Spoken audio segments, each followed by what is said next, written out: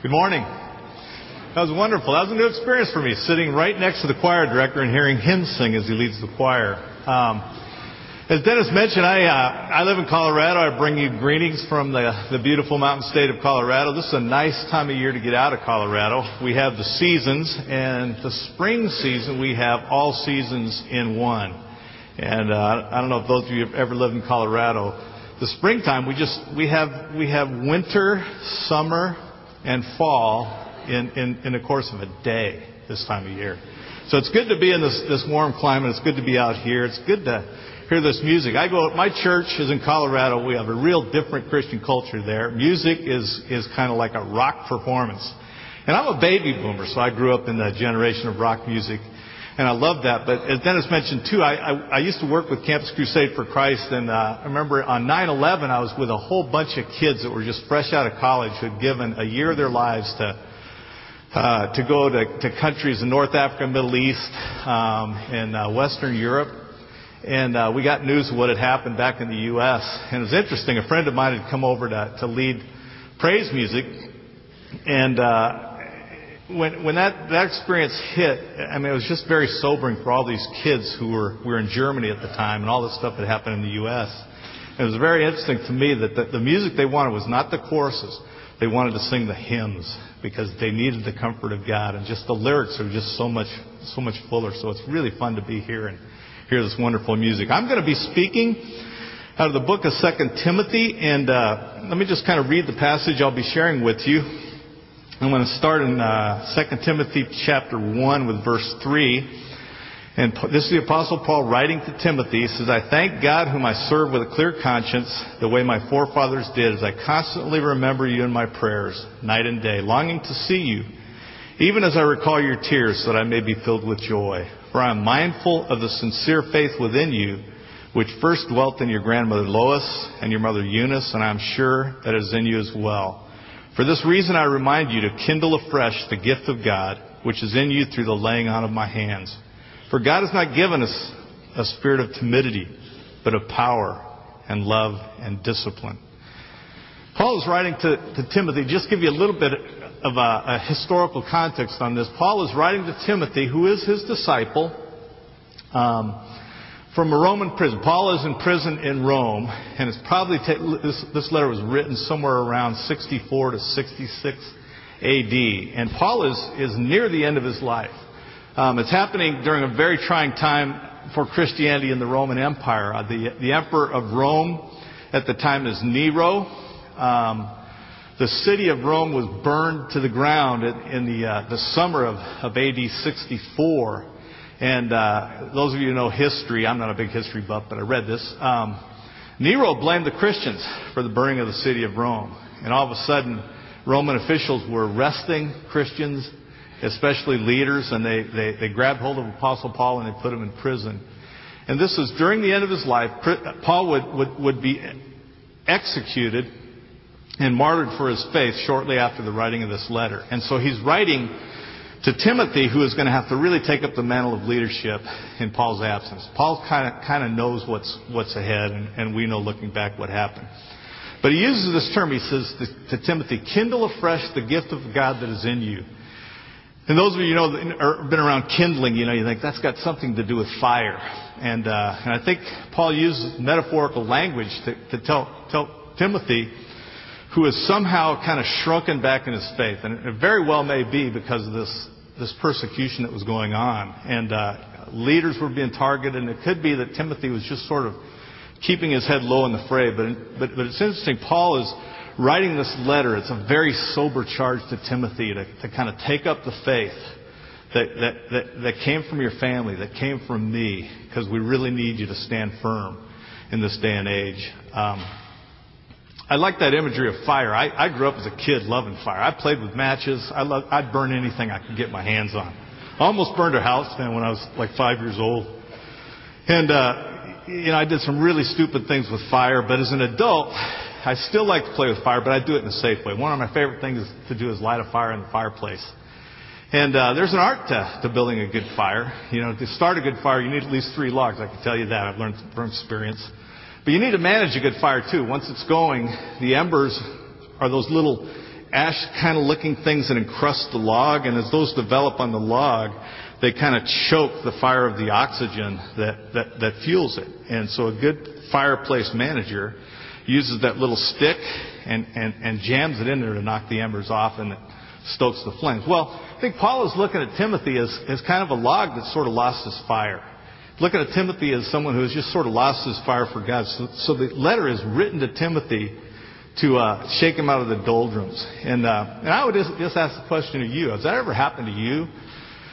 And I want to speak specifically to the 50-plus crowd, because this is the Senior Adult Sunday. And those of you who are under 50, if you stay alive long enough, you'll be over 50. So, you pay attention too. But Paul says to Timothy, you need to rekindle afresh the gift of God that is in you. And I think there's a message in there for us, and I think particularly the baby boomer. I think we're living in a time where there's this incredible age wave that's running through our culture. Some kind of call it, refer to it as a pig and a python, which is kind of an interesting illustration. But I don't know if, pythons will eat something as large as a pig whole.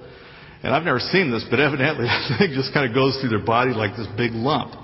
And so the baby boom age wave that's upon us is moving through our culture in a way that's America's growing old, folks. I mean, baby boomers, those of us who are so named, we were named because after World War II, the soldiers came home and married and just started having kids. They started having lots of kids. The average American family was a mother and a father and 4 kids, in the post-World War II years. 4 million a year were born. In 1946, 4 million more were born every year for the next 18 years. Baby boomers now are, the oldest baby boomer is 62. And so now the baby boomers are turning old. 4 million a year will turn 60 for the next 16 years. We represent 78 million adults. And here's the thing about the boomer, and a lot of people are looking at the boomer kind of nervously, because we have the potential to really mess things up for those who follow behind us. Gobbling up all the money in the Social Security coffers, that's a big subject of conversation. And but I think there exists the power for boomers to actually, Christian boomers, to actually radically change the culture we live in. And I say that because the sheer size of this demographic, 78 million of us. That's a huge army. And, the new 60 is not going to grow old like like our parents' generation, the builder generation. And what's more, there's not only a lot of us, but recent studies have determined that more than 50% of Americans currently between the ages of 50 and 70, more than half of them want to do something in the rest of their life that gives back to their communities and to their world. Boomers actually want to volunteer. And I would just say the church that really gets that and learns how to harness the capacity of the baby boomer in this day and age, we could see an army of laborers for the kingdom like we've never seen before. But I think, like Timothy, many of us were kind of sitting there and kind of navigating the transition from the 50s to the 60s and thinking, for some reason, the fire of God in my life has grown cold. So I think this message that Paul writes to Timothy is very appropriate for us. And I want to identify, the theme of this message is stoking the fire of life, or stoking the fire in the second half of life. And I'm just going to run real quickly through this outline. But the first point is we need to shake off a couple things. And one, we need to shake off the fear and denial of age.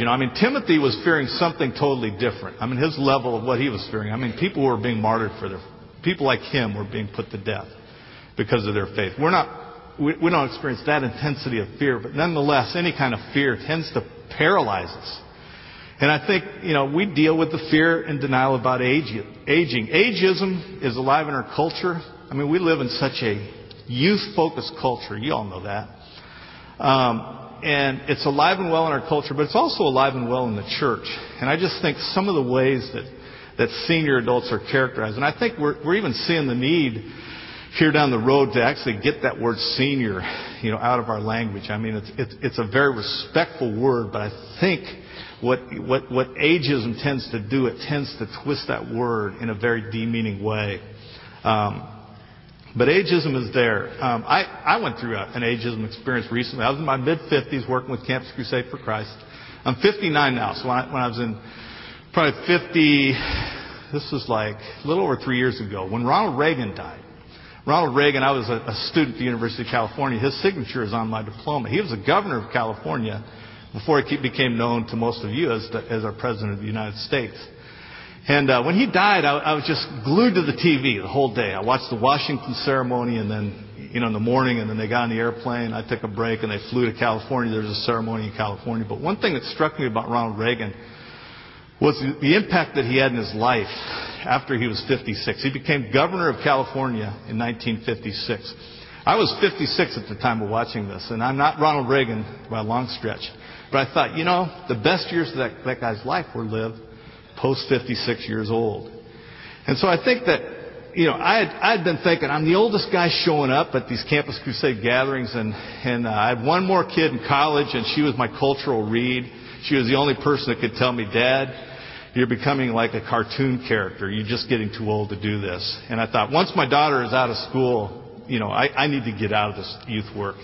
And so that, watching that Reagan thing was really, really encouraging to me, because I was actually thinking, are my best years behind me?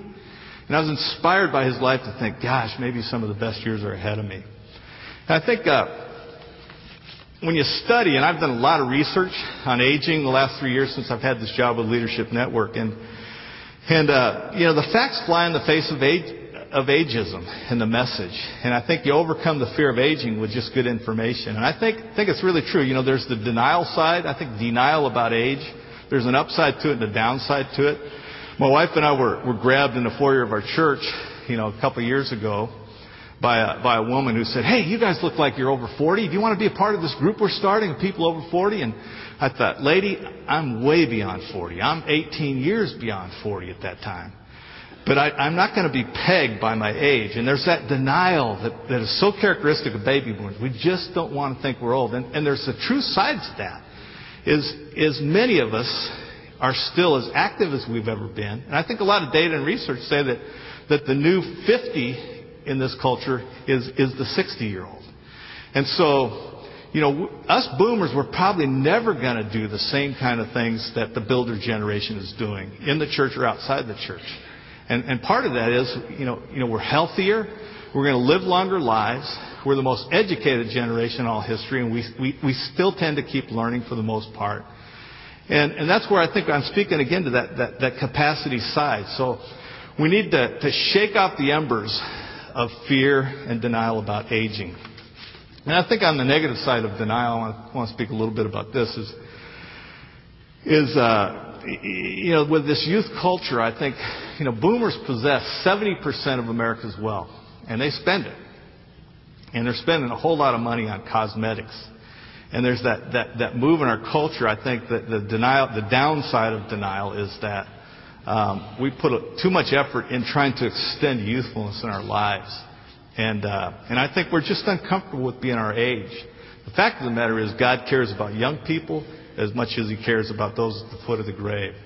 Is that God's love is directed powerfully and fully to everybody from cradle to the grave. And I just think the futility of trying to keep your age. You guys watch television like I do, and has anybody looked at Priscilla Presley lately? I get sad when I see that, because sometimes cosmetic surgery goes bad. But that's the downside. That's the downside of the whole denial thing. So I think the next thing we need to do, the other Amber, I want to take points 2 and 3 together. We need to shake off an inadequate view of God and ourselves, and we need to stoke the fire with the power and presence of God's Spirit. And I think Paul says this to Timothy in verse 12 here. He says to Timothy, verse 11, he says, I was appointed a preacher, an apostle, and a teacher. For this reason I suffer these things. Remember, Paul is in a Roman prison about ready to be martyred. He says, but I am not ashamed, for I know whom I have believed, and I'm convinced that He is able to guard what I've entrusted to Him against that day. So I think Paul is trying to shake Timothy out of this paralysis. He said, remember what God is like.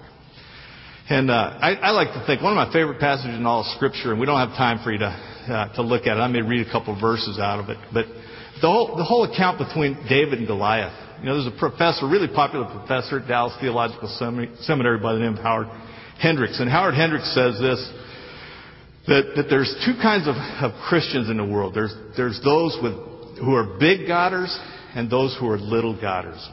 And he says, the ones that really live are the ones whose God is big.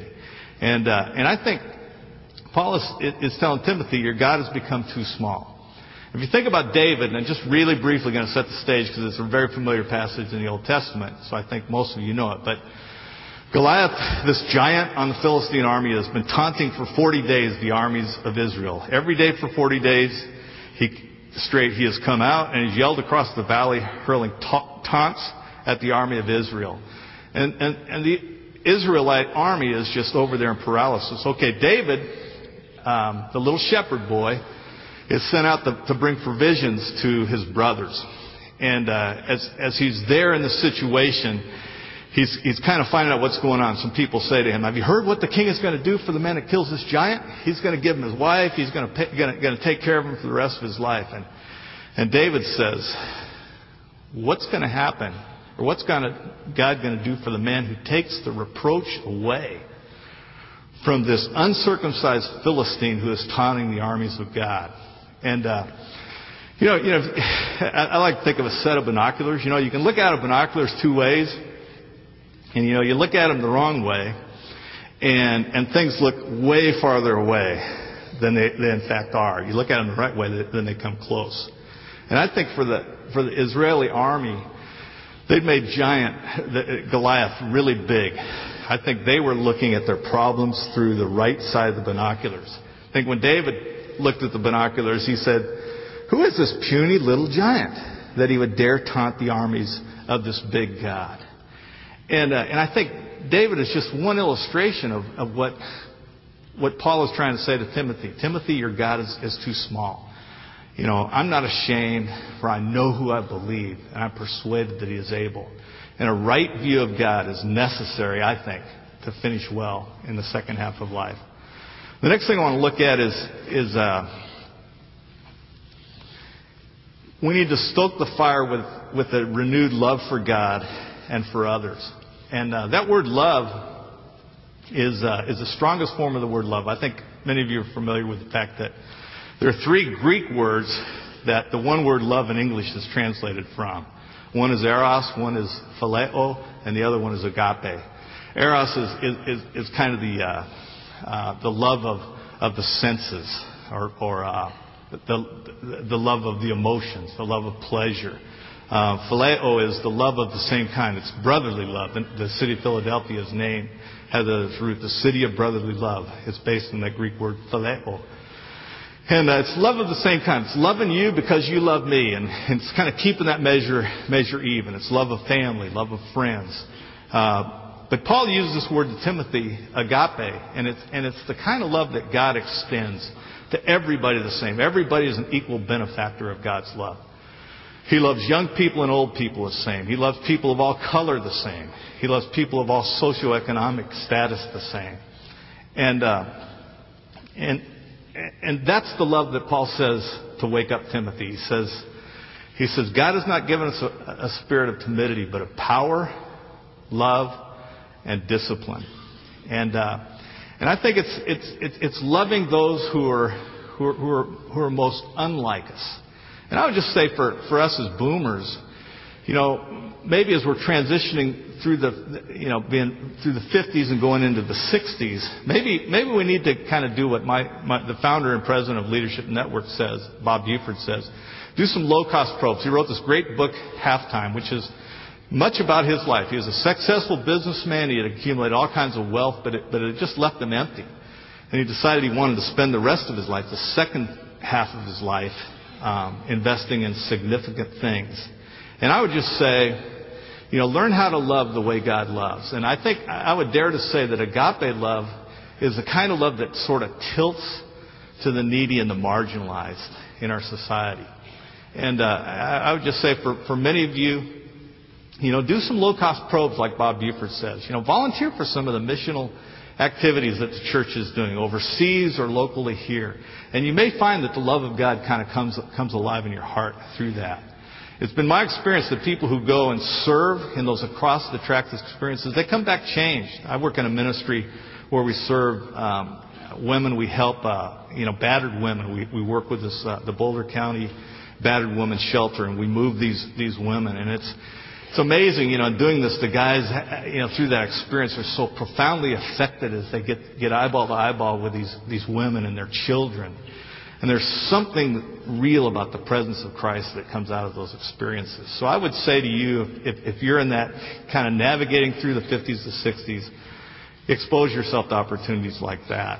I was going to just close by sharing a story of a woman. About a year ago, I met this couple at a conference I was at. It was a bunch of older adult leaders with the Presbyterian Church, and their names were, I'm drawing a blank. But let's just say Harvey and Roberta Pippin. And his name wasn't Harvey, but it'll come to me in a minute. But these people, elderly couple, and I said, "Why are you here?" He said, "Well, they've asked us to come here to tell a story of what we did in Africa." And it's a great story. I don't have time to go through all the details. But, he had retired from a successful career in mechanical engineering. And their dream was to travel the world. They had the money to do it, the time to do it. The first trip they took was South Africa. They met a woman in South Africa who told them about this school that was in a total state of disrepair in Zimbabwe, Africa, in a very rural village. And they said, you would have the skills to go in there and fix this school. They weren't in the least bit interested. They were cordial about it.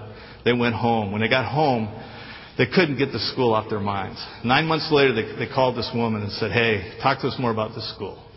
So they went to the school. They saw the school, and their hearts were gripped by this AIDS-ravaged village of people that just had tons of orphans and dying parents. That's what characterized this village.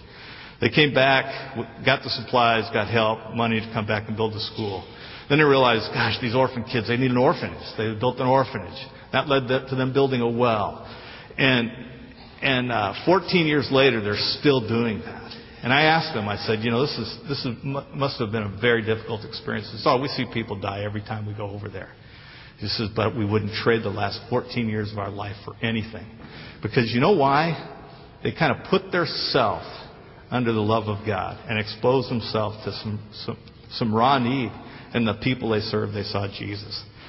Well, I'm going to close with that and just say that there's all kinds of opportunities you have. My last point is that you need a plan and a discipline to finish well in the rest of your life. And there's some great books. I mentioned Bob Buford's book, Halftime. It's how to turn a life of success into a life of significance. There's a book by a popular gerontologist by the name of Ken Dykewald, who writes about how to navigate this transition that the boomers are making kind of from the 50s to the 60s. But let me pray, and then we'll go from there. Lord, thanks for this time. Thanks for this passage that we've seen Paul write to Timothy about shaking himself up, shaking off these embers that have caused the fire in his life to die. And I know for us, we could use a fresh touch from your hand. And so I pray that you direct us into the next steps for our life as to how we can convert whatever success we have, whatever talents we have, into significance for your sake. Amen. Okay, if you're sitting there and there's something I've said that has touched your heart, or you're kind of sensing the need for God to kind of breathe a fresh life into your spirit, if you're here and you want to express the desire to become a member of this church, or if you just want to come forward and have somebody pray with you, this is your time to do that. There'll be some leaders down here in the front, and I'll be here, and this is your time to come forward. So, thank you.